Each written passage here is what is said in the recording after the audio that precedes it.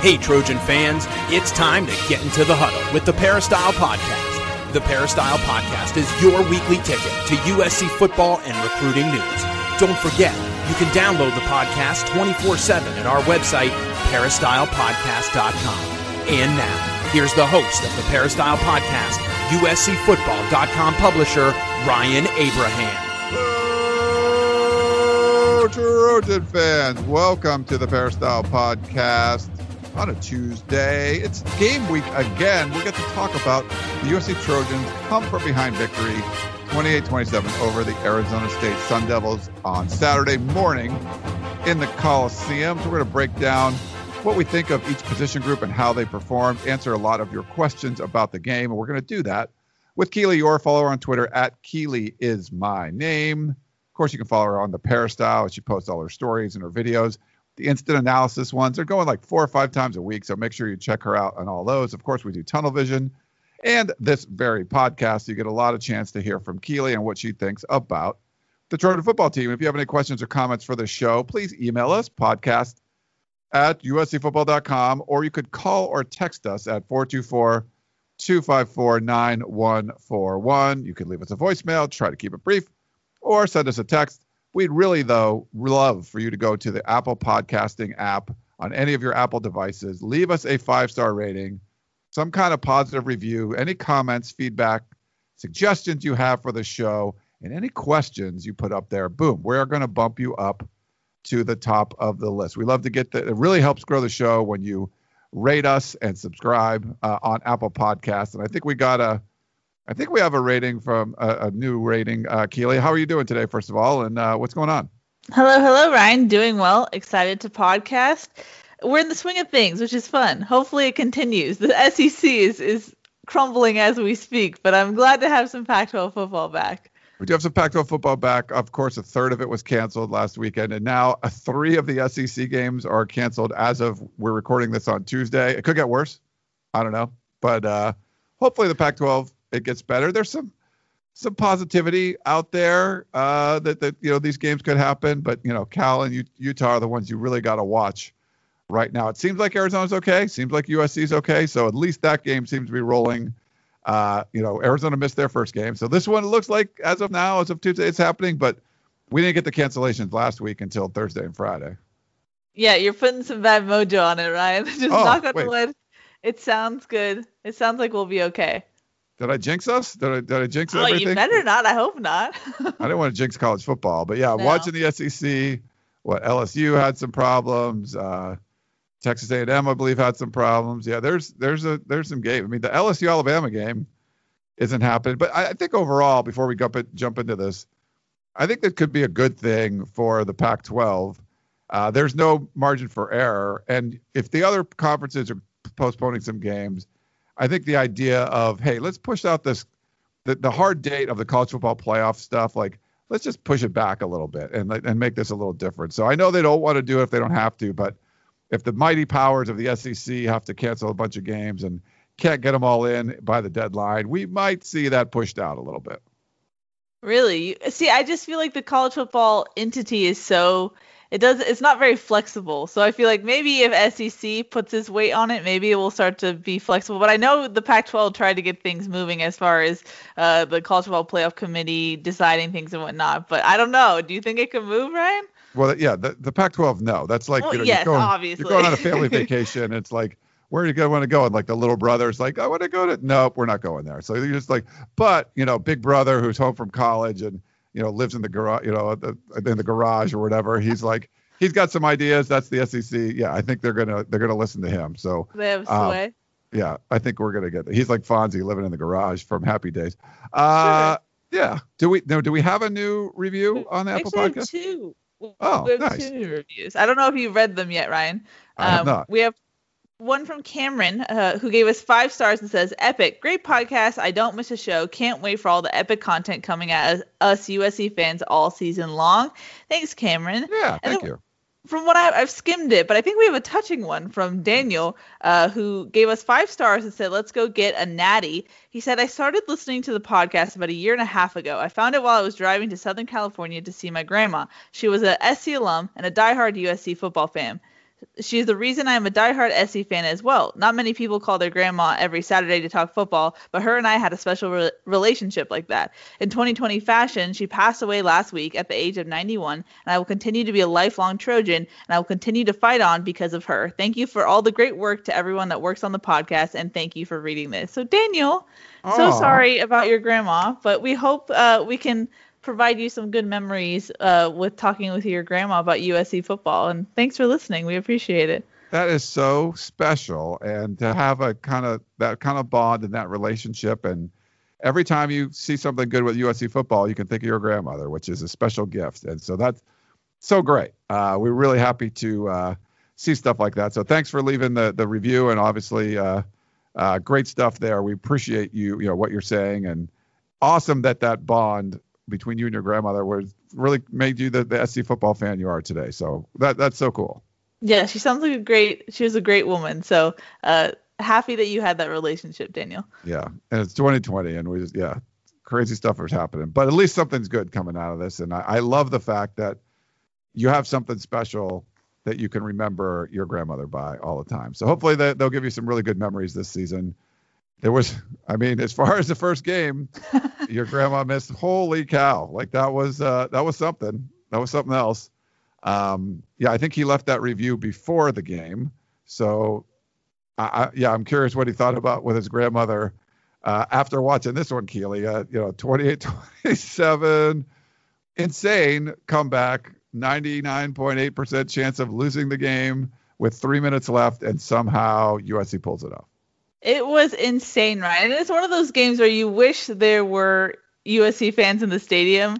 I think it would have just been much more memorable because it had a little bit of a scrimmage feel, if I'm being honest. It was just a little eerie at times, but just a crazy, crazy USC game. I think I tweeted with 3 minutes left in the game, the most USC thing to happen is for them to win this game when they have no business winning this game. So, it's a weird year, but USC looked familiar in the sense that it just seemed like it was USC relying on its talent to cover up, sloppy mistakes, poor coaching, just not looking its best. And so, not to go on a Dan rant, I'll try and keep it short, Ryan, but it was just a crazy game. And yeah, it was crazy to be there in person. And I'm sorry you had to watch it from home, Ryan. No, I didn't mind watching it from home. I poured myself a mimosa with pineapple, which I like, and then got a great breakfast burrito from Fanny's down the street in Redondo Beach. It's really famous breakfast burritos. I've never had one. I was a little worried because it took a little while to get them. But I got back in time. I was listening to the pregame show and all that stuff. But yeah, there was that familiar. We've been down this road before. There was we've seen this story. We've read this book. There was a lot of that, and by the end, you're just like, yeah, I don't think USC's winning this game, but it was pretty 2020 for them to pull it out like that. And for Herm Edwards, it has to be gut wrenching. Like you're obviously, we're always looking at it from the USC point of view, ASU point of view, man. I couldn't imagine being Herm Edwards. I know he said that was that's one of those ones he's never going to forget. Yeah, no, I think Colin Cowherd was the one who said if ASU loses this, I won't be surprised if Herm Edwards throws up on the sideline. Your team tried to do as much as it could, and then at the end of the day, you have such wonky plays happen. Amon-Ra St. Brown tipping the ball up for Brew McCoy. I think I tweeted it last night. If you look at the window in which Keaton Slovis threw that touchdown pass to Drake London, it was just so small, and Drake London with the fingertip grab, pulling it in he was not going to let that ball go anywhere but in his grasp. So it was just that's what I said, is USC's talent at the end of the day just edges out Arizona State. But that goes back to my main point, is should you be this close with Arizona State? I know they are a good opponent, and we circled this game coming into the season. It's probably one of the hardest on USC's schedule, but this is also a team that some of USC's coaches said were national championship. That's their goal, and they did not play like that at all. It was interesting just seeing, because I follow Daniel Jeremiah, who's a former NFL scout, and some other guys on Twitter, and during the game just seeing usually they're reserved, and I think DJ said, USC looks terrible. You in a game, in a season where you don't have a lot of games. You're talking about the college football playoff and you're trying to get into that conversation. You have to pass the eye test. And this was just a game where you just did not look good to the casual viewer, so it wasn't great on that front. So it's just it's a mixed bag for me for this game, I keep wanting to rant, Ryan, but I'll let you take over. No, I like what you read. It's good. We want to get your opinion because you were there. You have a smart opinion on these things. But what you said originally about the talent, that's part of like this whole Groundhog Day thing. It's like, oh, what happens? Did USC talent just someone go out and make a play? And was it Drake London or Stephen Carr or whoever would just have to like will your way through because based on their athletic ability, you have players and players make plays, but it seems like USC relies on that almost exclusively as opposed to, we have a great game plan coming in and we prepared this team well. It didn't look like they were as well prepared, but they still have talent, and the talent to me is what's shown through, not really the preparation.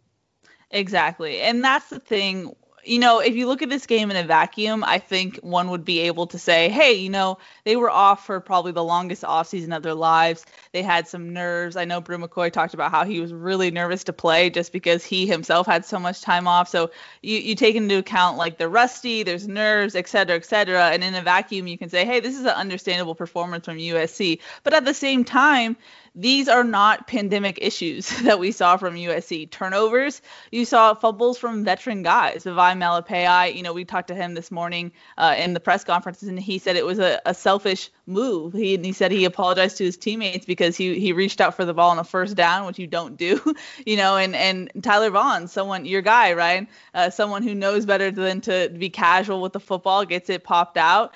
So stuff like that where, turnover margin was something that we've heard Clay Helton talk about a lot. That's not a pandemic issue. And then, penalties were an issue at times, something we've heard from Clay Helton as well. Fundamentals, something we've heard from Clay Helton as well. And, just the frustrating part too is, and I talked about it a lot on this podcast in the preseason, is how much do you pay attention to what the coaches are saying on Zoom because we can't watch practice? Like, how much do you take it for a grain of salt? And you heard Clay Helton raving about Palaie Gaoteote and how much Todd Orlando has helped him and how much he's grown. And to be honest, Ryan, I just didn't see that. What Helton said didn't really translate onto the field. And then, even from Graham Harrell, you got a sense that USC's offensive line had really taken a leap in training camp and that they felt good about the chemistry within the starting five. And there were times where it just felt like, okay, 4 guys got it, but 1 guy messed up on his assignment, and so you can't have 1 guy messing up his assignment every other play. I feel like we even saw that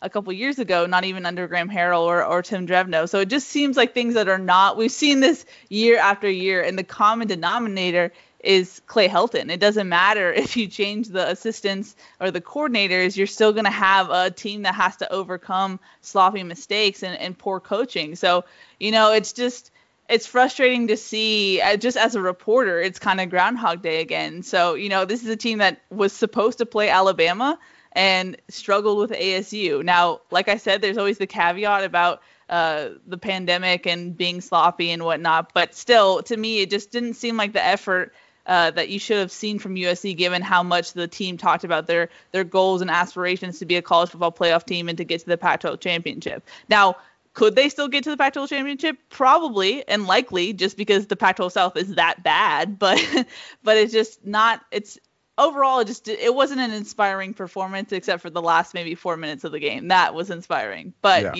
again, that's the talent just coming through. That's not a well-coached team, I would say.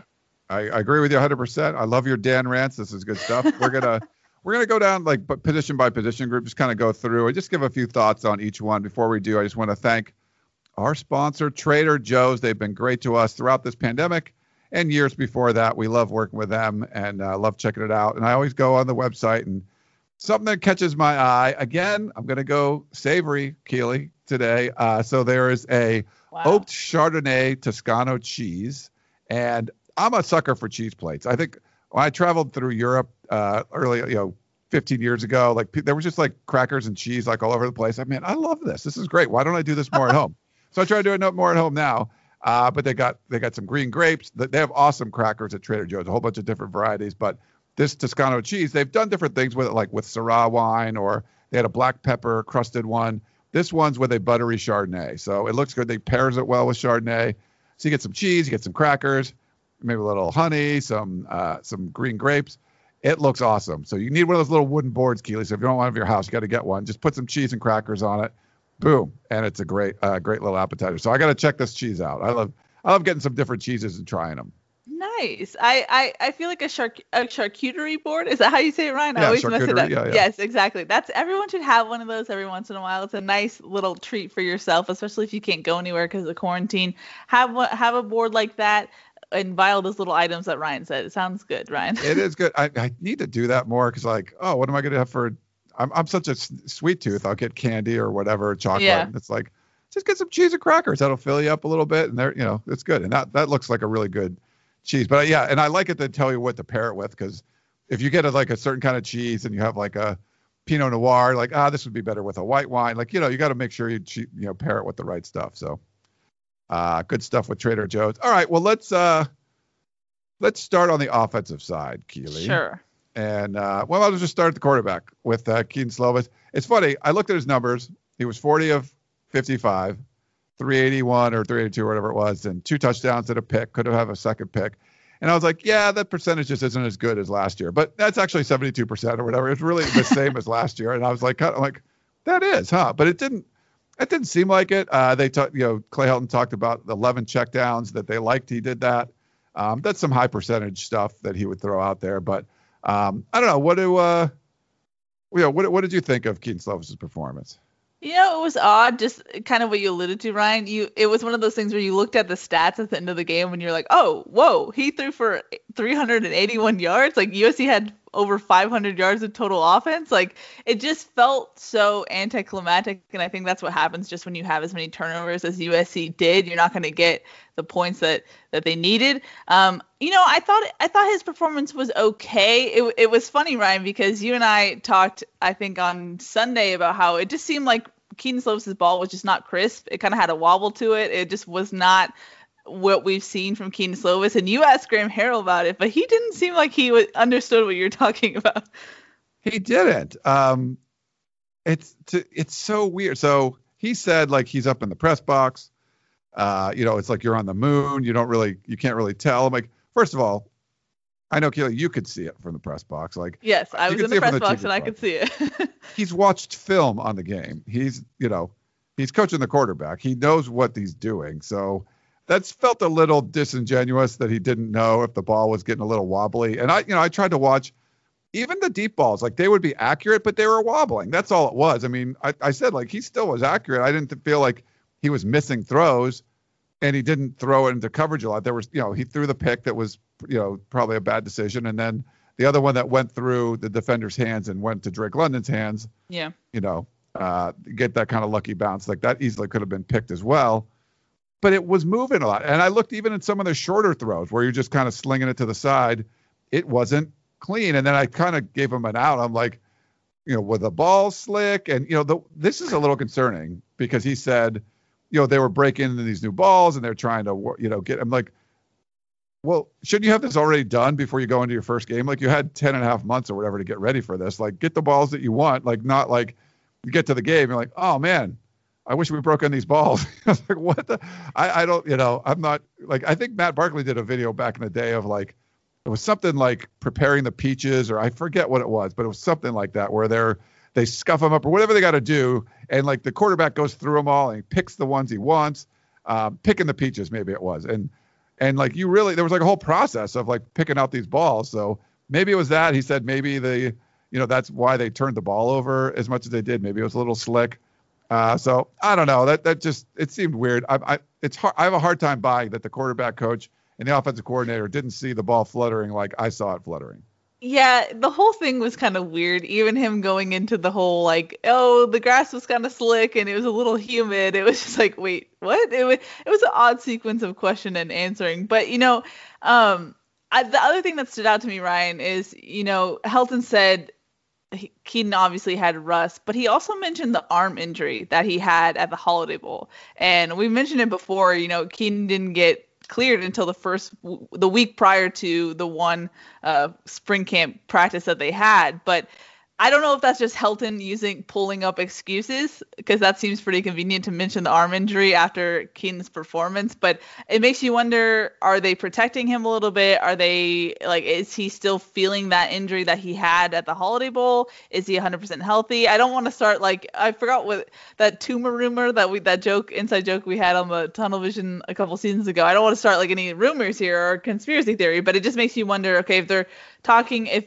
Graham Harrell's not acknowledging the wobbly ball and Helton's talking about an arm injury, what's going on? But you just hope that this was actual rust and that Kedon Slovis will look better after a game under his belt. And like I said, it's been a long off season, and maybe that hinders things. And so I think this is one of those things where you just have to sit tight and hope that Kedon Slovis looks like the Kedon Slovis we know. And you hope that he doesn't regress at all. I think the jump from 2016 to 2017 with Sam Darnold was disappointing. And you just hope that doesn't happen in this case.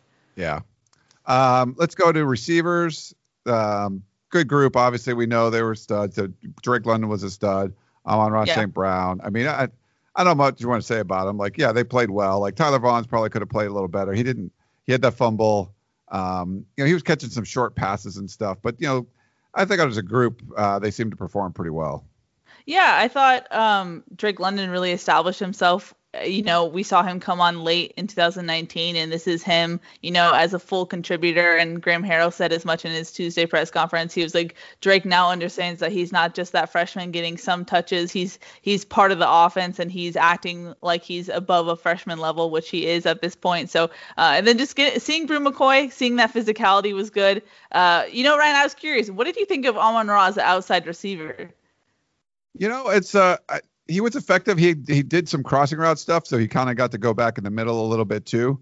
But I think the one thing I wasn't noticing some kind of huge drop off. Obviously, there's Drake London had the big game out there, but he seemed pretty comfortable to me. I didn't have any issues with what he did. Did you feel like he was uncomfortable out there at all, or?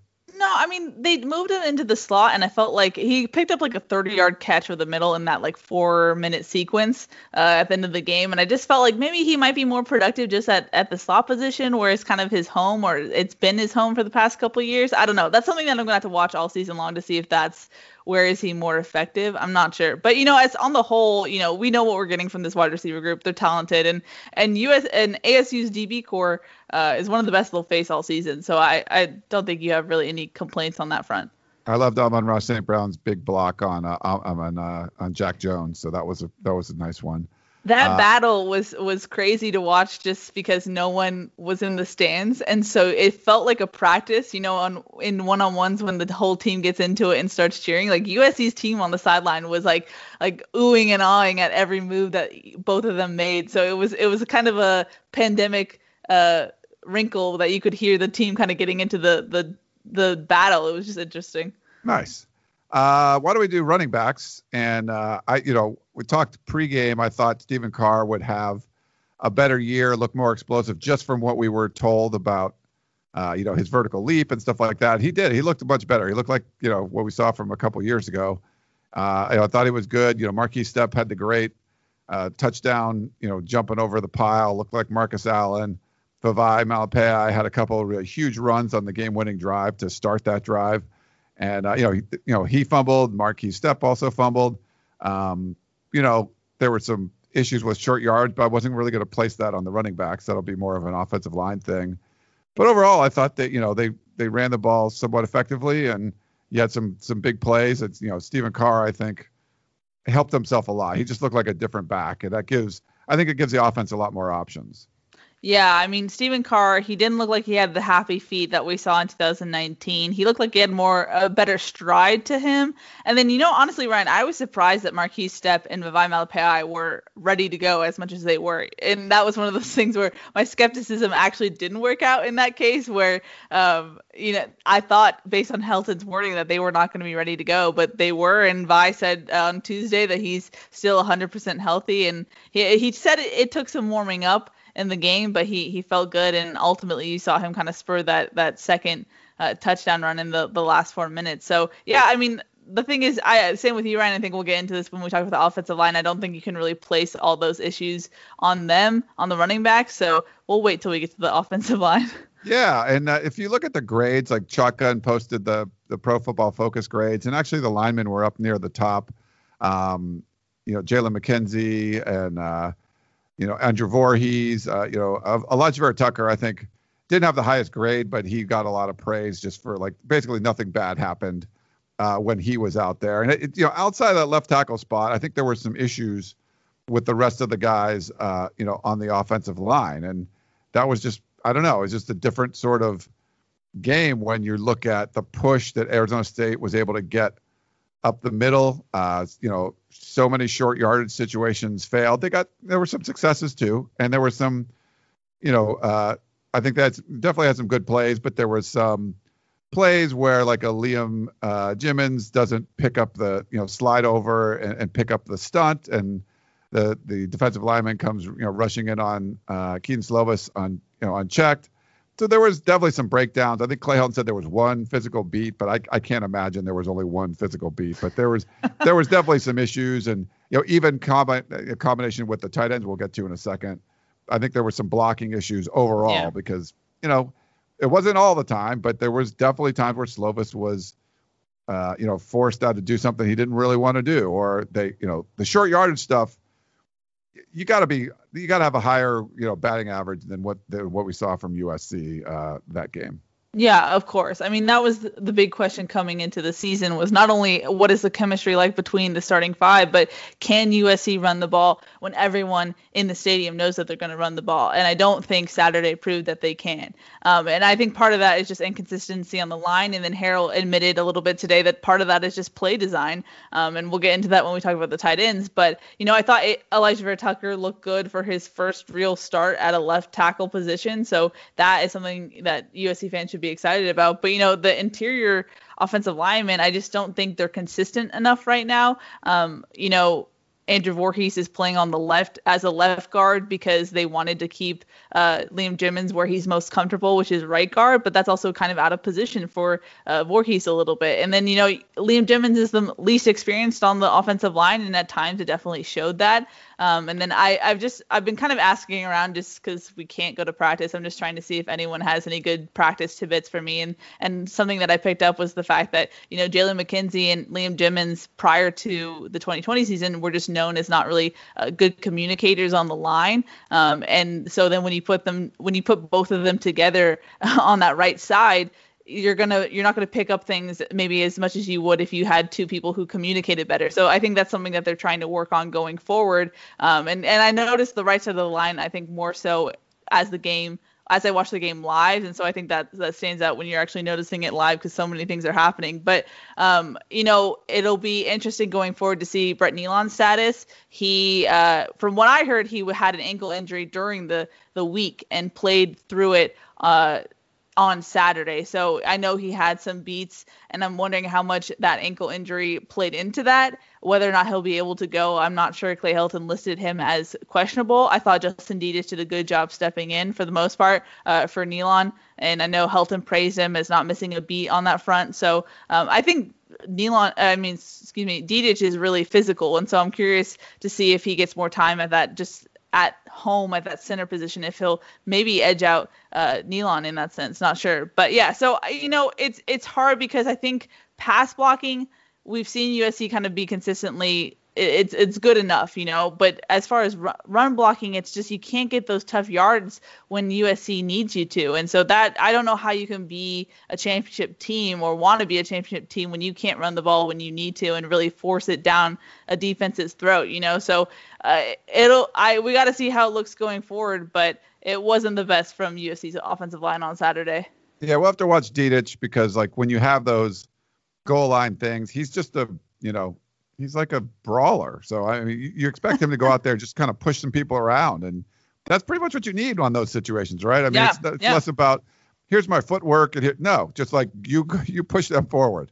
And that wasn't happening. That's just physicality, Yeah. I remember talking to a defensive player, I think last season, and they were like, Dedich is such a nice guy. He's a monster. He's so mean on the field. So that's physicality, I think, like you said, Ryan, you need that boost. And if Dedich is going to provide it, then maybe you go with that, whatever works, honestly.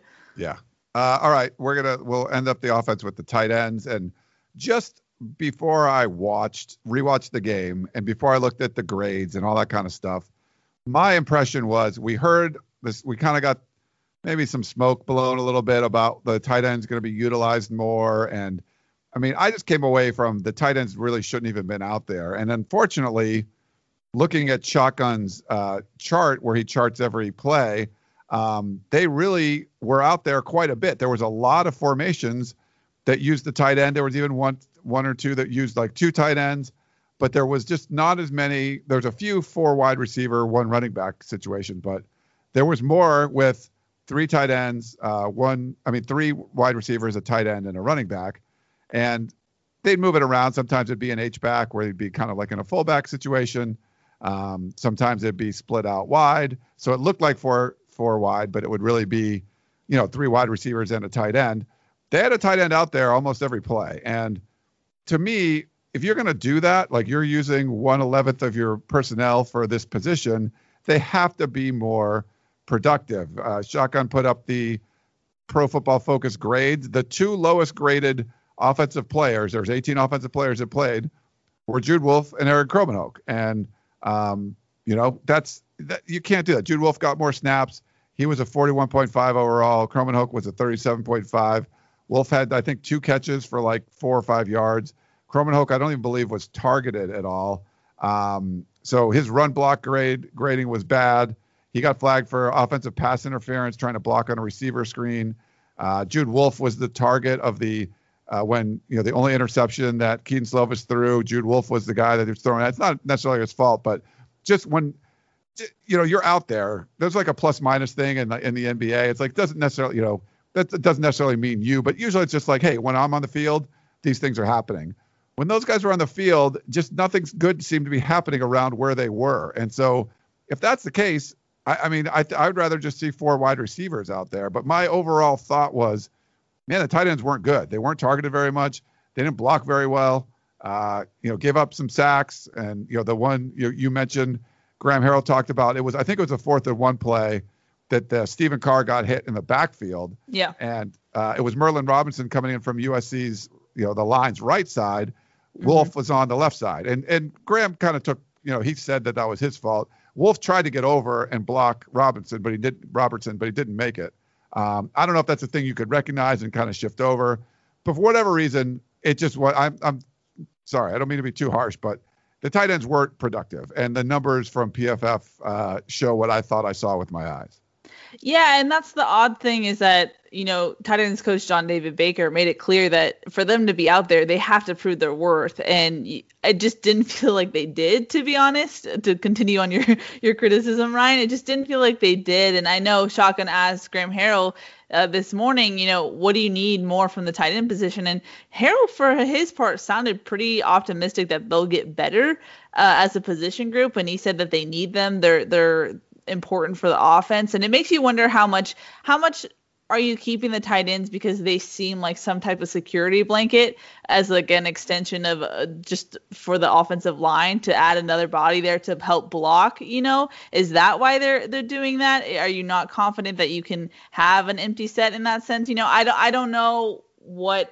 I don't know. It just didn't seem like it was just a position group that was very useful, to be honest, Ryan. I don't know. Am I being too harsh? I know you were too, but it just doesn't seem like I don't know, especially just given the fact that JDB talked so much about how they had to prove their worth. They've been and he said in practice they've been the security blanket for Keaton Slovis. He said, when Keaton's looking to a tight end's way on a critical down and throwing that ball, that they're an important part of the offense.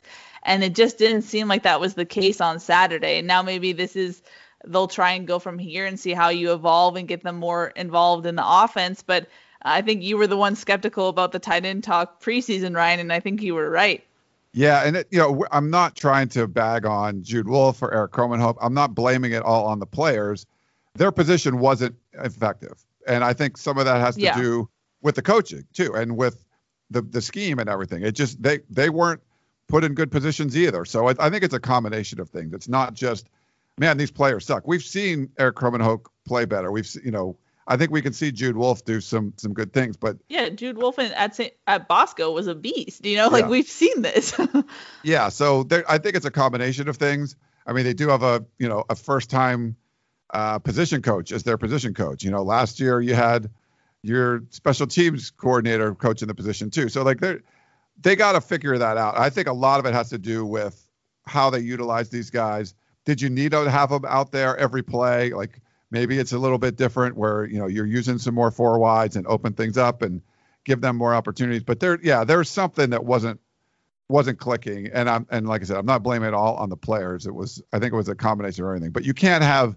It's one of those things like you have limited counter space in your kitchen, and like, do I need this juicer? Do I need this wok? Do I need you're all these things that maybe you don't use very often, and if they're not, well, this one doesn't even my blender doesn't even work. Well, it doesn't really deserve space on the counter at that point. So I think the coaches have to prove there's a reason why we have this position out there, not because we said so, but because we know how to use them. We got talent there, and we can utilize them and make it work.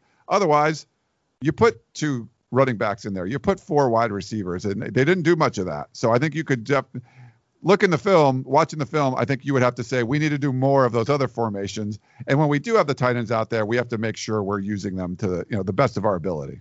Yep. No, exactly. I agree 100%. Let's go to the defensive side of the ball. Start up front. Man, with the defensive line.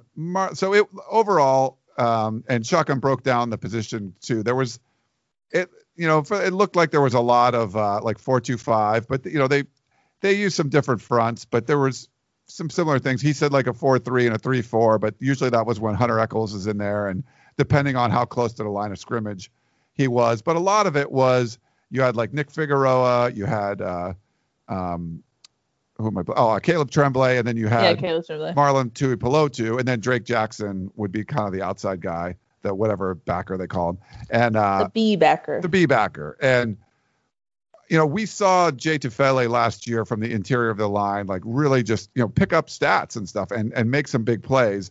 And Marlon, I thought, did an amazing job of doing that too. I think the other guys did well. I thought as a group it was pretty good from the defensive line, but seeing Marlon Tuipulotu able to make some of those signature plays, that has to give you a good feeling, especially knowing that Brandon Peely wasn't available to come in and spell him. Yeah, I mean, just a great performance from Marlon Tuipulotu. I know he was nominated or won the Defensive Player of the Week, Pac-12 Defensive Player of the Week award, so clearly it got noticed. So you love what you're seeing from Marlon. The question I have is, and we've talked about this before, is that in the second half of 2019, I feel like Marlon the energy kind of waned, his consistency kind of waned. And I think partially that was due to, he just got a little injured, a little fatigued. But if you're leaning on him so much right now, and I think Shotgun put this in his notes, Marlon played at least his career high of snaps or one below his career high. So a lot of snaps from Marlon, and Brandon Peely was listed as questionable again for Saturday. I think we mentioned on Sunday that he was out with a broken finger. He had to get surgery on that middle finger. And so if he's out for another week, you're putting a lot of pressure again on Marlon. Stanley Ta'afu came in to spell Marlon, but it's not comparable. Marlon is going to be that guy, that nose tackle in the middle. And so how long can Marlon keep that productivity up and have that wear and tear of a career high of snaps? It's going to be a question mark going forward. But I was pleasantly surprised from Nick Figueroa and Caleb Tremblay. Those are guys who I think under I'm blanking on the previous defensive line coach. That's horrible. Chad K. Chad K, he got really frustrated with them at times, and it just felt like they were missing their assignments or they weren't consistent as much. And I thought they did pretty well, all things considered. Nick Figueroa had 5 tackles, including 1.5 tackles for loss. So I thought they were good contributors, and I'm curious to see what it looks like going forward for those two. So whether you can get Brandon Peely back, I think that will be an added boost, obviously, to this defensive line. But I was pleasantly surprised, Ryan, by what we saw. Yeah, I thought that was good. I mean, they were productive, similar to like last year. They were pretty productive. You move back a little bit, and I've talked about this before, but I just didn't feel like the linebacker group was all that productive. And last year, USC had 2 linebacker coaches, and they weren't productive. This year, you got one, and it's your defensive coordinator, Todd Orlando. And I really thought, with him coming in, having a fresh look at the linebackers and him running the defense, knowing that you got some talent there, like, Palier, Naote and Raylan Goforth and Kanai Mauga, even though you're missing guys like Jordan Iosefa and Solomon Tuihalampupu, I thought, okay, this is going to be a better group. We heard amazing things about Palier, like you'd mentioned before, and we weren't seeing the production. And I looked at those two players. We talked about the tight end group not being productive. Same sort of thing with the linebackers. They were the two of the three lowest rated defenders for USC, and they played almost every snap. I think Goforth missed like 4 snaps, and Palier played every snap, and they were the least productive of all those guys. And there was one solo tackle between the two of them. So one solo tackle from your linebackers. And there was a lot of opportunities where I would see Jalen Daniels run up the middle and there's no linebackers there. Or it looked like sort of a little bit of a fake to the left, and then the play ends up going to the right, and like the linebackers are just, boom, out of the play. Or a pulling guard comes around and just erases one of the linebackers. And again, I'm not putting this all on the players. I think they're both really talented guys. I'm just questioning the kind of position that they were put in, or preparation, or something, because it just didn't seem like they were doing much of anything. And I was waiting for the announcers to call their names. They just weren't doing it. It just wasn't happening. And like you said, you look at they have a handful of tackles or whatever, but there was one solo tackle. I mean, you're seeing guys like Isaiah Polamau or there are other guys that go out and make a play. Marlon Tuipulotu, Talanoa Hufanga, like there were going to be a couple of feature plays by those guys. And, they got other duties. Like, you're the linebacker. I want to see you involved in a lot of run tackling. I want to see, fill in a gap and just making a play and getting a stop. And they just weren't. And I can't put that all on the players. I mean, some of it's going to be on that, but it just seemed like they weren't really in the right positions a lot of the time. So they got to rethink that position. That's a Groundhog Day thing. We've seen this before from USC. So they have to get more production from the linebackers than what they're getting. And I wasn't impressed with what I saw Saturday. Yeah, no, I completely agree, Ryan. I think the word I use is just, it's deflating. When you hear Helton talk ad nauseum about, EA has made such great strides. He looks so good. And, we had the caveat, you need to take it with a grain of salt, but Orlando sounded excited about what EA could do as well. And then it's a Groundhog's Day. The way he is just, it doesn't seem like he's diagnosing plays well. It just seems like he's getting sucked into things when he shouldn't, missing his assignment. It just doesn't seem like I don't want to be like rude, so I'm trying to figure out my words here, but it just doesn't seem like he knows exactly what's going on. And then, Goforth, he's younger, and he kind of got thrust into this position because it should be Kanai Mauga. I think the coaches really valued Mauga's experience, and I think he only got like 10 plays on Saturday, so it was a lot for Goforth to handle. And he obviously got sucked in by Jaden Daniels on that keeper in the first quarter, and it just, from what we've heard and how Orlando has spoken about his defense, the linebackers are a key part of it and a key part of what makes it run. And if you don't have that linebacker presence that you need, it just makes you wonder if you're like dragging along this position group while the defensive line and the DBs are trying to make things work, And like you mentioned, Ryan, EA was he was third in tackles for the day. And it's like, wait, what? He was? Like, you don't remember his name really being called, but a lot of those tackles came down the field and not where he needed to be. So it's just, it makes you wonder what's going on at the drawing board right now? How are you getting those guys better involved in maybe trying to further along their development? It just makes you wonder, like, why is this been like kind of a sunken position for USC the last couple seasons? I know Cam Smith was really good at diagnosing plays. Is that transferable? Can you teach that to other guys? I'm not sure. Yeah, I don't know either, but we're going to get an opportunity tomorrow to talk to Todd Orlando, so I'm sure we can ask about that. Secondary, I thought they played pretty well. There were some good battles out there.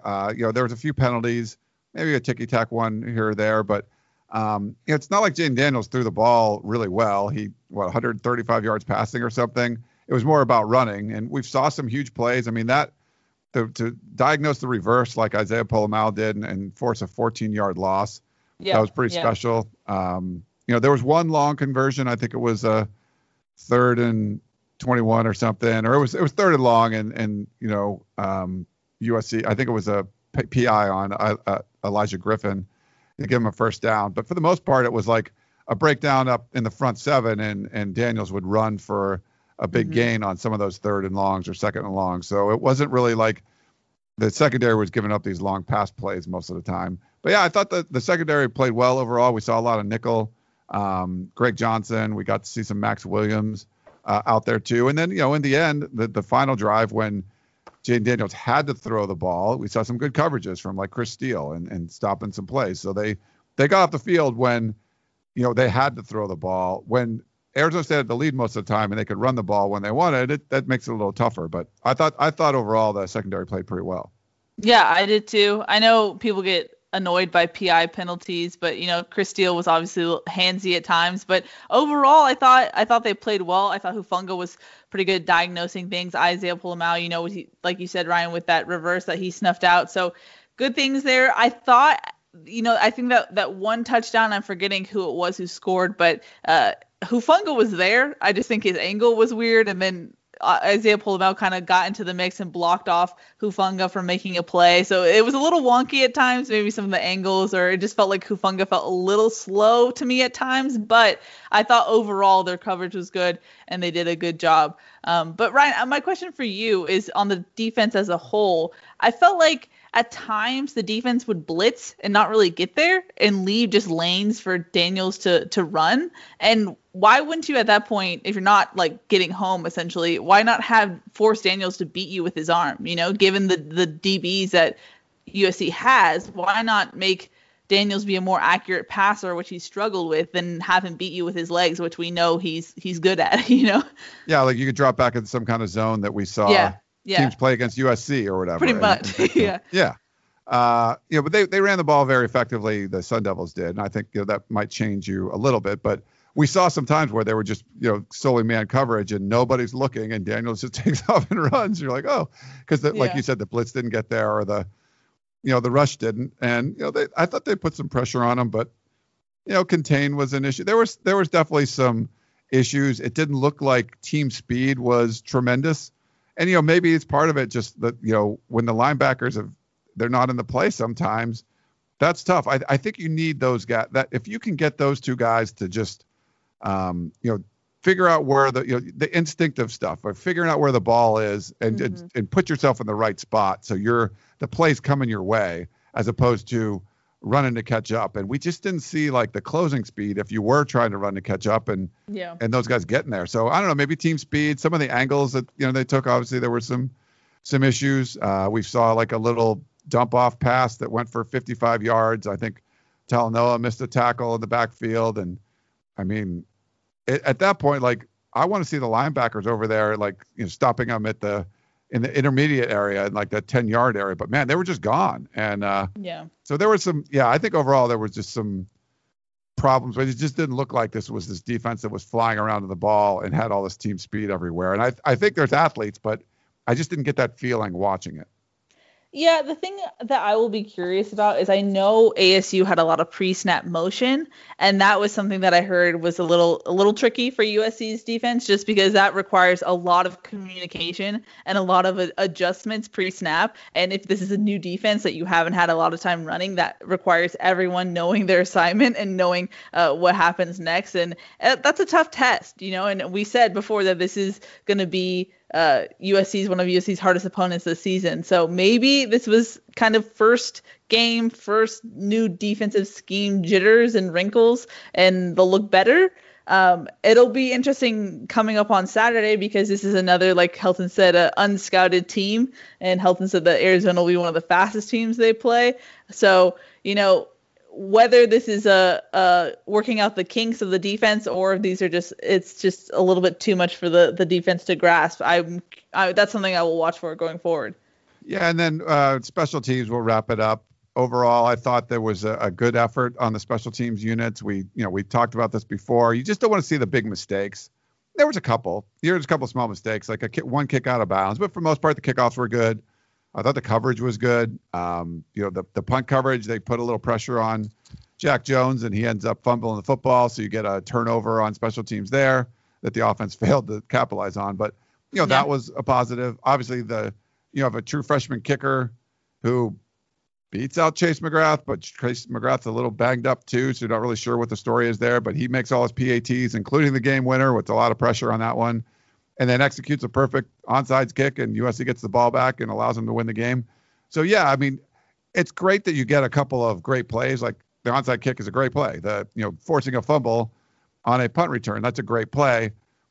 But it wasn't offset with, oh my God, they did this terrible thing, and then that terrible thing, and then that terrible thing. So there was a couple of not great plays, but for the most part, everything was good. Everything, average or above. And then there were some great ones too. And I think that's what you want from special teams. You're not hurting yourself, and you're helping yourself when you can.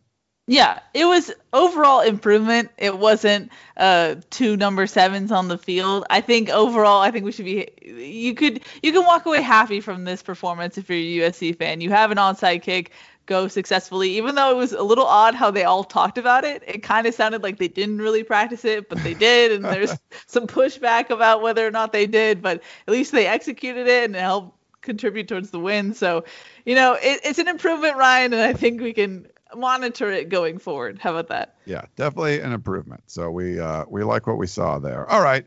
Well, we got a bunch of questions to get to. So why don't we take a quick break and we'll come back and answer your questions. Back in a minute.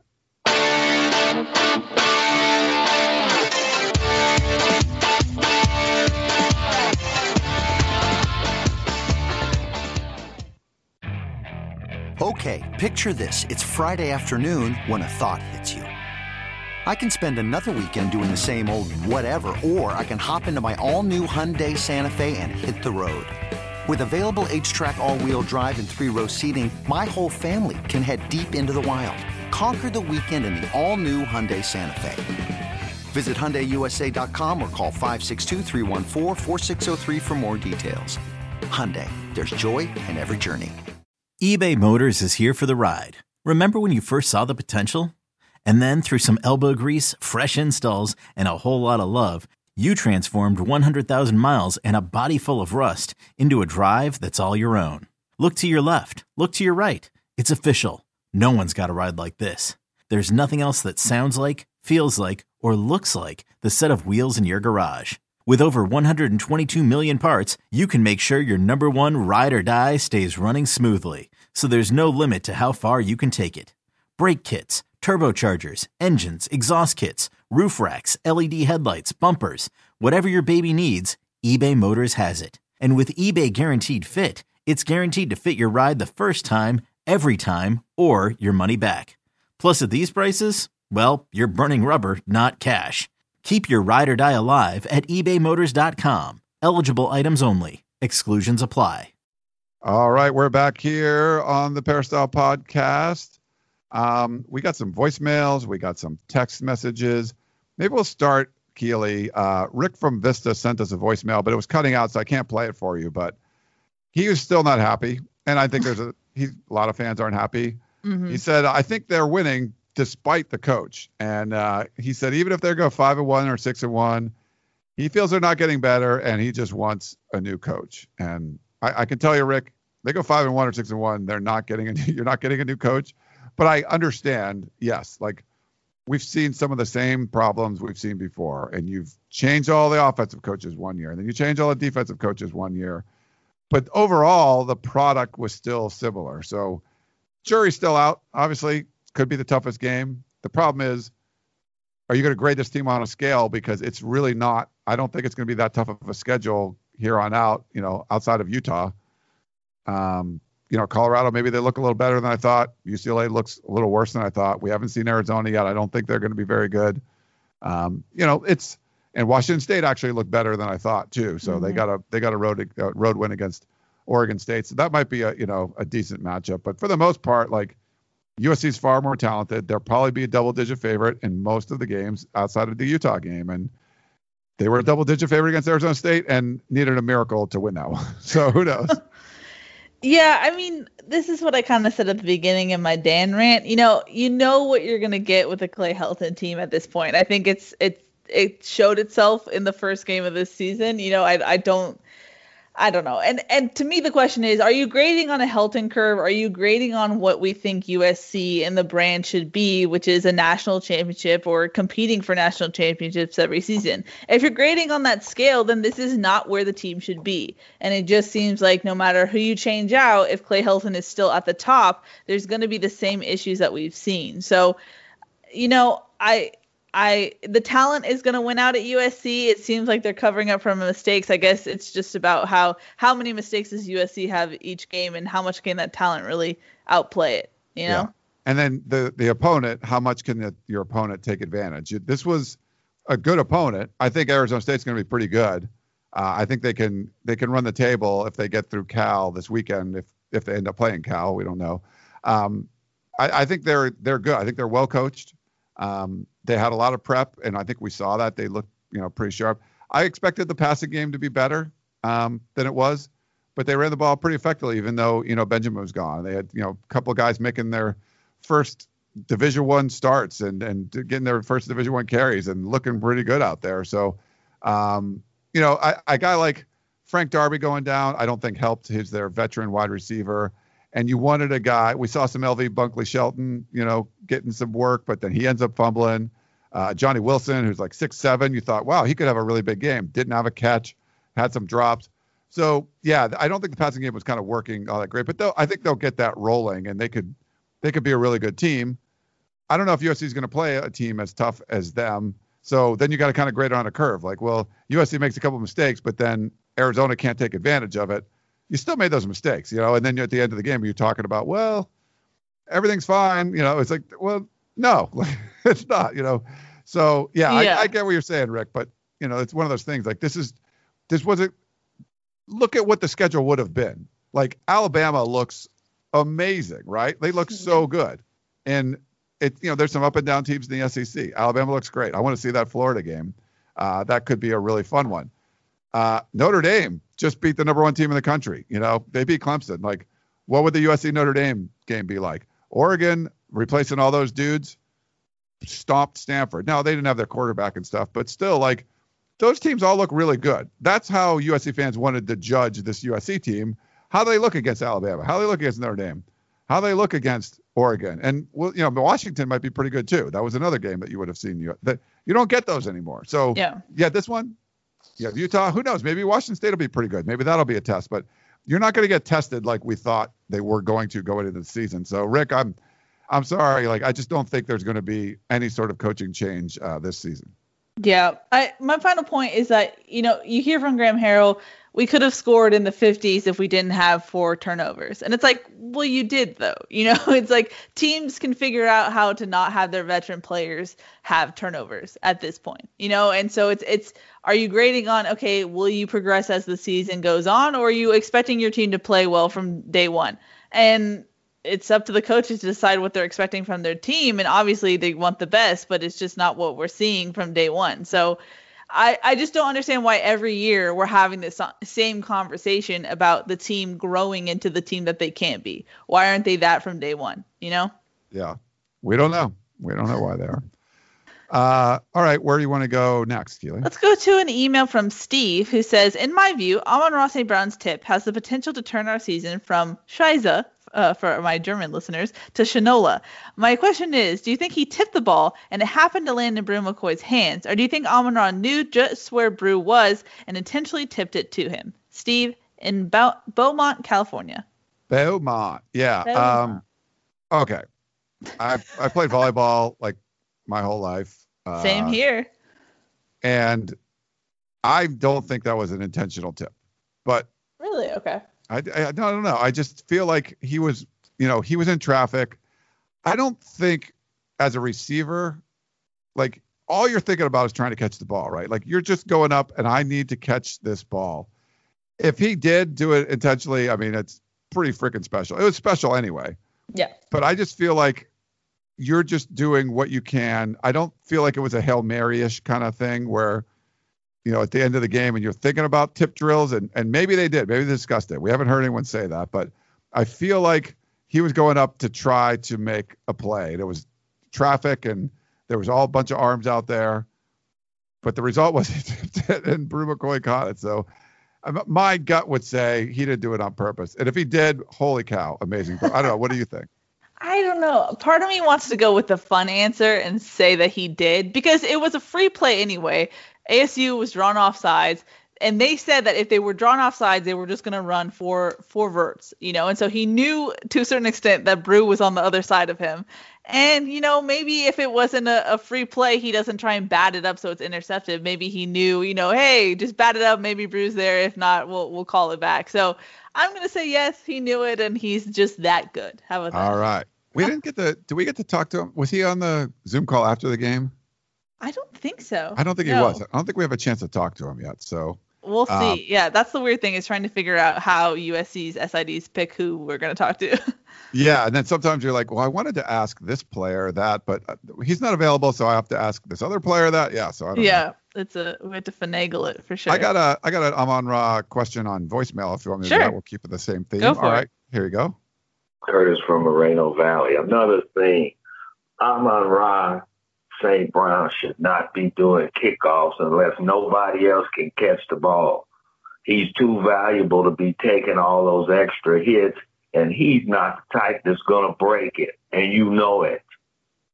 Why isn't the fastest tailback who runs 10-300 meters not with hands named Kristen not returning kicks?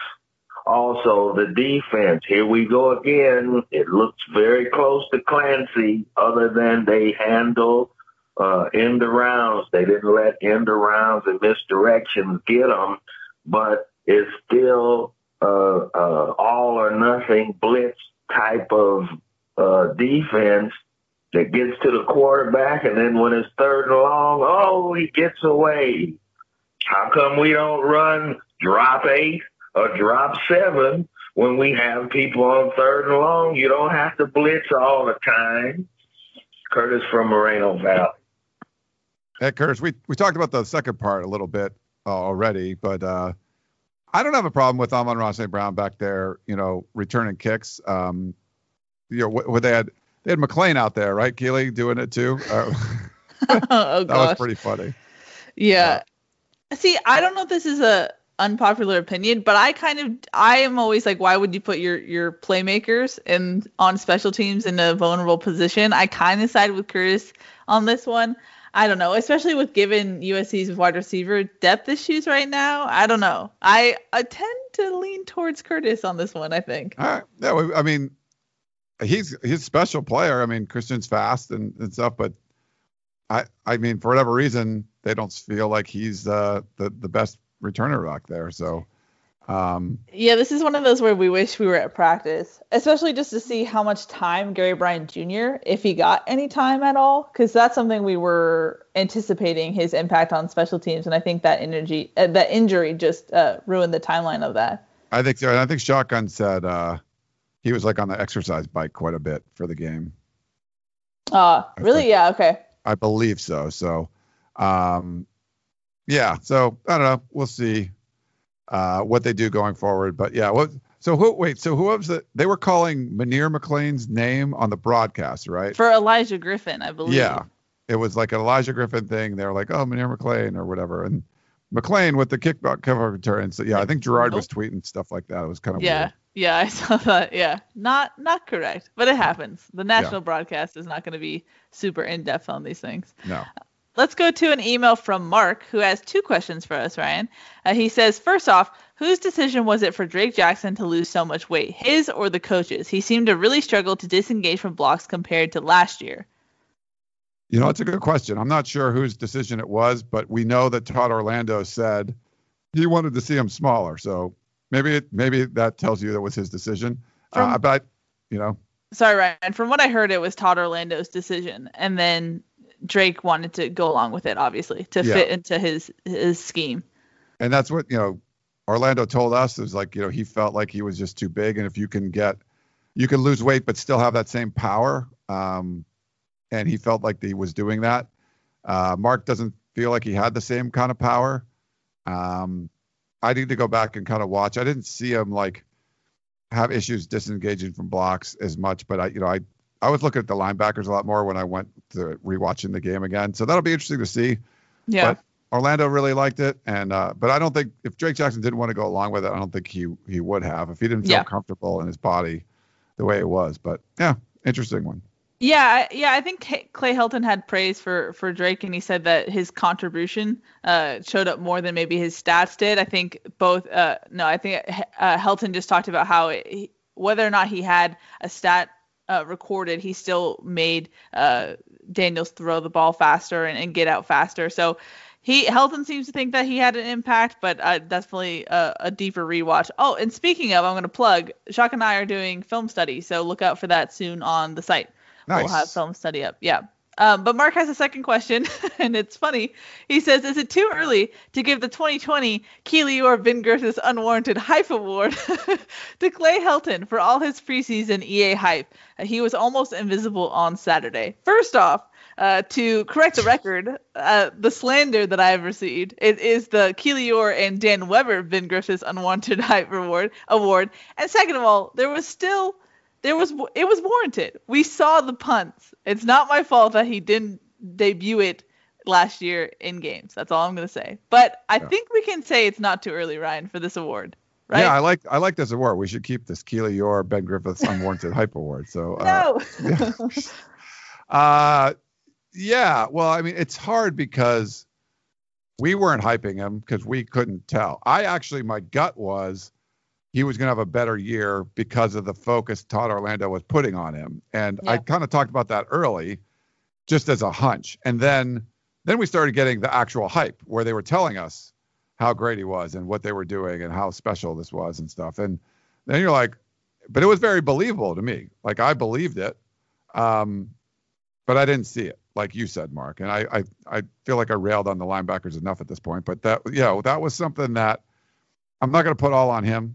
I think there's a lot of blame to go around. So he's a talented enough dude that you can say, all right, they got to figure out a way to make him go out there and look the part and just really be out there making plays. Like, oh no, EA made another play. He made another, like stuff like that. Not like, is he ever going to make a play? Like that's where we were. And why that's the case is just hard to tell right now. Yeah. I guess we can say he's on the watch list for the award, but he hasn't been awarded it yet. We'll see. We'll see if there's some adjustments made. But I like that award. I'm gonna have to copy that, write that down, and of course, you love it because it's trolling me. Of course you do. We have a text from Sir Eric of Troy who says, guys, to quote the legendary Motown group, the Four Tops, it's the same old song with just some different assistants since we've been gone, which I think that's too old for me, Ryan. I don't know if you... I don't think they said that in the song. I know. But... They don't talk about assistants, Ryan? I don't believe they did, Sir Eric of Troy. Okay. He said, this is still the same sloppy, unmotivated, underprepared team it has always been under the Helton watch. Todd Orlando, for all his talk about becoming a tough, hard-hitting defense, I somehow knew it was just talk, as long as soft guy Clay is in charge. Why is it that other teams can manage a defensive scheme to control a mobile quarterback, but USC simply cannot? It doesn't seem to matter who the defensive coordinator is. We simply look outclassed against an RPO. Your thoughts, Sir Eric of Troy? I mean... You can't stop everything, Sir Eric. I'm not going to give excuses for some of the defensive performance, but I think you're being a little too harsh on what they're doing here. I believe this is a situation where if USC gave up like 400 yards passing, what would you say? You'd be like, oh my God, the secondary sucks. They can't do anything and blah, blah, blah. Well, yeah. Did Jaden Daniels like run for a lot? Yeah, he did. He was very effective. He had like a 31-yard run on 3rd and long. Like, yeah, that stuff happened. But they didn't let him throw for much. I mean, he threw for 135 yards. So you took something away at least. And I think when you're coming up with a defensive scheme, you're like, what do I want to take away? So sometimes you might make a team that doesn't run the football well look like a good running team because you focus completely on the pass and you let them run a little bit. You're playing basketball and you don't want to give up the 3. Yeah, well, I gave up a bunch of layups. It's like, well, yeah, but they were, this crazy 3-point shooting team, and we stopped them there. And then they got the ball inside and got some points in the paint because you were okay giving up points in the paint, or you'd rather do that. It sounds like they, I'm not saying that they wanted to give up a whole bunch of yards to Daniels and the running game, but it looks like they wanted to limit the passing game, and they did that. And so at least you accomplished something. I think they were a little too harsh on that one, Sir Eric of Troy. It's one game. I think we saw some positive things, but there were definitely some same old song and dance stuff that we saw from years before that I really didn't expect. And we'll see if they're able to clean that up in the coming weeks. Yeah, I think for all the things to have patience for a new defensive scheme and a new coach at least, because this is just the first game in a weird season. Maybe hold out a little bit longer and then make your judgment. But other things that we've seen for years and season after season, then you can judge a little bit harder. How about that? Yeah. Yeah, go ahead. You can do one, and I'll do one after. Sorry, Ryan. We have an email from our buddy Sergeant Rodney Strong, who I believe emailed into the Harvey Hyde show, because he says, "Well, boys and lady, thank you for answering my question yesterday with the coach. It was a moment where that saying goes, the truth hurts, and the truth and the reality is that Clay Helton is our football coach, and I'm going to try my best to suck this up and just root for the boys. It's a hard pill to swallow, but I'm going to face the reality and hope for the best for my beloved team. But aside from that, do you see USC's defense looking any better than last year's team? Thank you for all that you do, and fight on, Sergeant Rodney Strong." Hey, Sergeant Strong. Yeah, I mean, we understand. There's a lot of fans are frustrated with Clay Helton, and I wrote a column a year or two ago about why he should have been fired and stuff. Like, I get it, but it's at some point you just kind of have to move on. Like, well, that's they have a head coach, and they're probably not changing it for a while, so this is what you got. If you want to just talk about that every week, it gets a little old. So it's not like we're ignoring it. I was saying, oh yeah, Clay Helton's the best coach in the world and all that stuff, but it can be a little bit of the same old stuff. And yeah, so we talked about the defense quite a bit. I do feel like going forward, it's going to be a better defense. Grant Gunnell is a pretty good quarterback. They're going to see with Arizona this year. I think they got a pretty veteran offensive line coming back. Let's see how they hold up against Arizona. I just don't think Arizona's defense is going to do much against USC. They got walk-ons on the two deep. They got some problems on the defensive side of the ball. So it might not be the greatest test, but let's see how the defense performs. And I feel like the whole third and long thing is a big deal. That long touchdown drive for Arizona State on Saturday, they converted like a 3rd and 21 and then or 2nd and 21 and like a 3rd and long and then another 3rd and long on the same drive. It was like 3 down and distant situations that were really long, and they converted on one drive and scored a touchdown on it. So I think you got to eliminate stuff like that and get the ball back to the offense that was struggling. And it's one of those situations where the defense gets a big stop and maybe it gives the offense some momentum. So we want to see that kind of situational stuff work together a little better. And I think you will against Arizona, but like I said, I don't think it's going to be that not as difficult as a test as like what you saw against the Sun Devils. Yep. Completely agree, Ryan. Let's go to a voicemail. Here you go.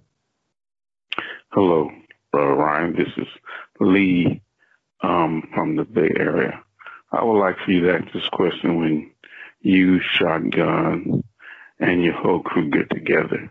My question or my thought is, as I was looking at the game, I noticed that our center was getting pushed around, and probably some other of the line was getting pushed around also, but I'm specifically talking about the center. I want to know if your guests think that or hosts think that USC should try someone at center that's bigger or has more weight, because if USC is going to play the more better teams and the more better talent at nose tackle, they're probably not going to have a chance. And I say that thinking that I remember some you guys are saying that how the center was happy to get up to 300 pounds. So again, if USC want to be better, should they try someone at center that's bigger and has more weight on them? Thank you very much. Well, thanks, Lee. Well, we already talked about that. You might see Justin Dedich, who's, I don't think bigger, right? But he's tough. No. He's a tough kid. So you want someone that can push some people around, you might get him. Yeah, I mean that's the knock on Dedich. Not the knock. That's his kind of badge of honor, is that he's just a physical guy who's gonna fight, and despite his size. So it looks like he might get his way, our voicemail caller, just because Nealon is hurt. And so we'll see. He could Wally Pip Nealon, but it doesn't, from what I'm hearing, it doesn't seem like Nealon will be good to go on Saturday. But we'll see. We'll get the final update from Helton on Thursday. Yeah, we'll see. Well, what do you think, Keely, about that, though? I mean, I think the physical beat he was talking about, the one I saw was definitely on Nealon. He kind of got pushed back on one of those short yardage situations. Yeah. I don't know if you necessarily need a big center. I mean, centers, you got to bend down and snap the ball. You don't usually have like 6-7 guys at center, but you want someone tough for sure. And I like that Nealon put on some weight. Dietich is going to bring a different kind of energy to that position. So we'll see how he does. I believe that'll be did he start at center before? Or is this his first one? Dietich? Yeah. Dietich started at Cal and at UCLA when Nealon came down with the calf injury last season. Okay. So, yeah. So he's been in there for a bit. And the thing with Dietich, I keep interchanging them. You didn't really notice a difference last season when Dietich came in, and that's essentially what you want from your center. It's my audio thing. If you notice the audio, then it's bad audio. If you notice the center, then it's a bad center. So it seems like Dietich can, at least the torch can be passed without it being horrible for the offensive line as a whole. So you're at least not worried about that. I agree. Let's go to a text. It's kind of a ranty text, Ryan. It's kind of just thoughts, which we appreciate all the thoughts. So I guess I don't know if there's a question in there. We'll try and see if there is one. Okay. It's from Trojan Rick, who says, we'll take the win along with all the other excuses. But first off, hold on. We'll take the win along with all the other excuses, but come on, the offensive play calling I thought was suspect, understanding that this offense will see this type of defensive formations as long as Graham Harrell is around. But come on, which leads me to this question thought. Do we actually think that this type of offense can win anything of consequence, meaning a national championship? Take a look at what the SEC is doing with Mike Leach ever since the first week of play. When will we ever begin to be able to just line up and blow people off the line? When will we start to focus on our offensive line and its recruiting or lack thereof? No more 2- and 3-star offensive linemen already. There was never a 2-star offensive lineman. Bring back Pete Carroll's philosophy, put a gate up around Cali, and poach the best players out of each state. Sincerely, kind of happy, kind of pissed, Trojan Rick. Hey, Trojan Rick. So I think I agree with you on the recruiting aspect. That's certainly important. That's stuff you have to go back to the Pete Carroll days. But look what's happening in college football. I mean, what do you think about Nick Saban? I mean, defensive guy. He would like to pound the rock. He'd like to be physical. Well, he's admitted it's changed. You got to score points. You got to have this prolific offense. And I think Graham Harrell has that prolific offense combined with the kind of talent USC has. We've seen bigger running backs than what they've run in this version of the air raid. We've seen more talented receivers than what he'd been used to before, where you're just kind of scheming guys open. Now you're getting guys to just go out and make plays. And it's pretty crazy. I think the potential for the offense is very high. Mike Leach runs a completely different offense. There's no running in Mike Leach's offense. This is an offense that wants to run the ball more than what Mike Leach's did. And so there's going to be some issues there. And you wanted to say what Mike Leach is doing at Mississippi State and compare that to what's going on. I just don't think that's a comparison. Is this a type of offense that could win a national championship? I believe it is. But you have to combine it with a really good head coach. You have to combine it with the kind of recruiting that we've seen from yesteryear at USC and not what we're seeing right now. And the kind of defense that, can make plays and get you the ball and get off the field on 3rd and longs and things like that. So, yeah, I think that offense can be a component to winning a national championship. I don't think it would preclude USC from winning just because they're running Graham Harrell's offense. I think that's, scheme-wise, it's the best thing I've seen at USC in a while. So I would take it over most of the stuff that we've seen. It's, maybe like the Norm Chow stuff. Really, it's been better than most of all of that. Yeah, and I mean, if you ask Graham Harrell and you say the phrase air raid, he kind of winces a little bit just because he doesn't even think his is really an air raid. It's kind of like a mix, because if you look at the splits of what he really wants to do, he wants it to be more even 50-50 about whether you run or pass the ball. But the reason why it changed in the second half of 2019 is because USC didn't have anyone to actually run the ball. There were so many injuries. So they really sold out to the air raid type of offense. So, it's where recruiting matters. If you have to develop your offensive linemen and you're having issues where you're moving your really highly graded, according to PFF, left guard to left tackle because you don't have any tackles to replace Austin Jackson, yes, that's an issue. And I don't think you can really talk national championship when you're trying to scramble to figure out your starting five. And that obviously affects what you can do when you want to run the ball. So, yeah, there's issues, but I don't know if it's necessarily scheme itself that's the glaring issue right now. Yeah, I think there's like a lot of things to complain about. Like, I wouldn't complain about the offensive scheme. I could be like, yeah, that's a plus. Like that's a positive. So if you want to complain about that, you're skipped over a lot of other stuff. True, and you can just rewind the podcast to figure out what we were complaining about. Our final email comes from our buddy Steve in Poway, who says, Dear Keely and Ryan, as I watched ASU's defensive backs, notably former USC player Jack Jones, fall down like dominoes with leg cramps in the fourth quarter, while USC's players actually seemed to get stronger as the game went on, I couldn't help but wonder if USC strength and conditioning coach Aaron Osmus was given the game ball. He deserved it. Fight on and win. Steve in Poway. P.S. Tell Dan Weber we miss him. We miss him too. We appreciate all of you, and thank you for what you do to deliver top quality USC football news and information. Well, thanks. Yeah, we actually have a voicemail about Dan that we'll play in a minute. But I thought, they ran. So here's the thing. USC ran 95 plays on offense. And I think, was it like 65 on defense, Keely, something like that? Around there, yeah. Yeah, so you weren't really put to the test as much. Like the offensive players don't necessarily get tired at the same rate. Like Amon-Ra St. Brown played like 99 snaps. I think some of the linemen did. So that that's good. But if the defensive backs were out there for 99 plays or whatever, or 95 plays, I'd be curious if they cramped up too. I think that's where the true test would be. But yeah, I think they looked. They played their best football in the last 3 minutes, so they had to have some gas left in the tank. So you got to give some credit to Aaron Osmus for that. Was the cramping a little bit of shenanigans? I know there was talk on Twitter about it. Not sure. I think there's some shenanigans going on where he's trying to slow things down, which that's a testament to Trojan Rick, the Trojan offensive scheme that they were trying to slow down. So sure. I think there's some shenanigans going on for sure. Yeah. But I think there's probably some actual cramps too. And then, it's the first time you can practice and all that stuff, but you had to play in a game and speed, yeah. You're Jack Jones and you're chasing around Amon-Ra St. Brown for 95 plays. Like you'd probably get pretty tired. I could see you cramping up a little bit. Yeah. No, that makes sense. All right. And then I think that was it for emails, right? We got one last voicemail and we'll end this pretty long show. Okay, here we go.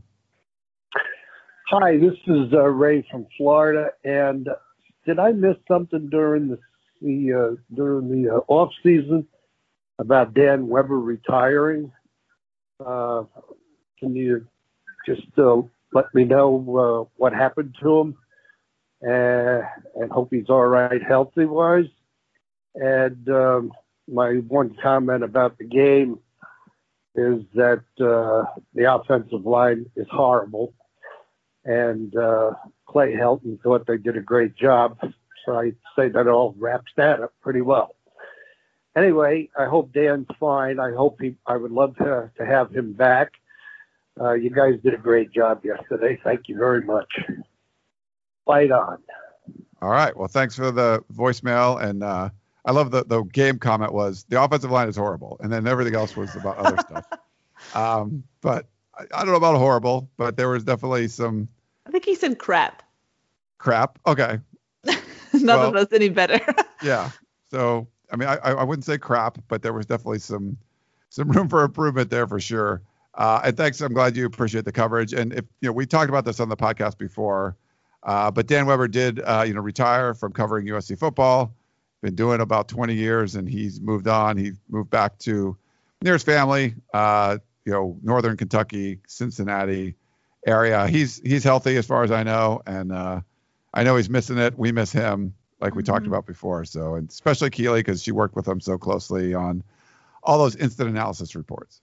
Yeah, and even this podcast, it's weird. I'm used to I wanted the Dan snark after this game. This was a game that was built for Dan snark, and it was just like, oh, it just cut a little deeper. But we're trying to keep it going, even though Dan's not here. But hoping he's doing well out in his homeland of Kentucky. Yeah, and there was definitely some good snark there, and we all have our own versions of it, but just everyone has a different style, Mm-hmm, and yeah. Dan had a very unique style, the way he would, deliver some of that and some of the questions he would ask. So we miss all that. The first game without Dan, and I don't know, it's been like 15 years since he's worked with us or something. Like it was a little tougher. Like he said, it cut a little deeper. But we miss him terribly, and wishing him our best. But he's healthy. He's fine. He made the decision to move back, and we'll see. I think he's going to try to do some writing coaching, but.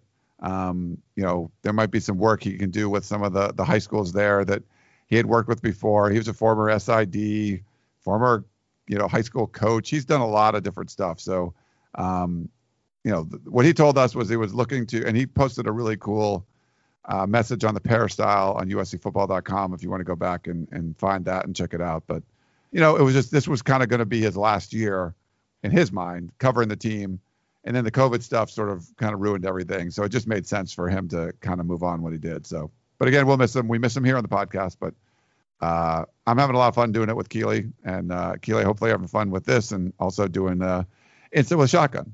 Yeah, I mean, it's different. I'm trying to evolve as the what it looks like. It's weird just covering the team in a pandemic and then having Dan leave. It's an interesting evolution of what is required of me, but I'm trying to step up to the plate. How about that? You are definitely doing a great job, Keely, so we appreciate it. Thank you. Appreciate it. All right, well, everyone else, wait, can I cut that out? I don't want that to go out on the air. Damn. The trolling. Kidding. You got to throw in a troll, Ryan. I did. Just a little kind of slight troll afterwards. Sure. Good stuff, Keely, and looking forward to your report from Tucson. So Keely will be out there if the game's happening, cross your fingers, and Chris Trevino will be out there, and Shotgun and I will be home doing the same thing that you can almost the same thing you can do. We'll be on the Zoom calls after the game, trying to get over we can with interviews, and me and Shotty might do a little halftime tunnel vision like I did this previous game. Oh. So I did a solo version. So me and Shotty might get together and try to do that. Not together, but we'll just do it remotely and try and do that. 12:30 game local, 1:30 Mountain Time. On Fox again. So you get Joel Klatt and Gus Johnson and Jenny Taft again. So I guess they're not doing a big noon kickoff. Do you know how that's working, Keely? Like they're not doing it in the 9 a.m. game. They're just doing a 12:30 one. Yeah, I guess so. No, I don't fully know what the deal's supposed to be. So yeah, but they got the number one Fox crew 2 weeks in a row. And we'll have a preview podcast too. I'm going to talk to Jason Shear. So he publishes Wildcat Authority, part of 24/7 Sports. So that'll probably go up on Wednesday. So make sure you stay tuned for that. We'll have a Family Feud podcast going up. Wednesday night, we're going to have Tunnel Vision. So we'll have a Tunnel Vision podcast going up. Well, film study. There's a lot of things. A lot of stuff coming up. Make sure you check out USCFootball.com. But even if you're just on this podcast feed, we're probably putting up 6 shows a week or so. Or, it's kind of crazy. So yeah. Clear your calendar. Make sure you listen every day. You got something to listen to. USC Lots football, of content. Lots of content. All right. Well, that is Keely Eure. I am Ryan Abraham. Thank you so much for tuning into the Peristyle Podcast. We really appreciate it, and we will talk to you next time. You may have noticed that shopping at Trader Joe's is unlike shopping at other markets. People ask us all the time how we manage to have such unique, interesting, and delicious products at such great everyday prices. This is Dan Bain of Trader Joe's. The answer is simple. It's all in the way we do business. We buy directly from the manufacturer whenever possible. This helps to keep our costs low, and we pass those savings on to you. No gimmicks, just great values at honest prices. Every day at Trader Joe's. Thanks for listening. You've been listening to the Peristyle Podcast, presented by USCFootball.com.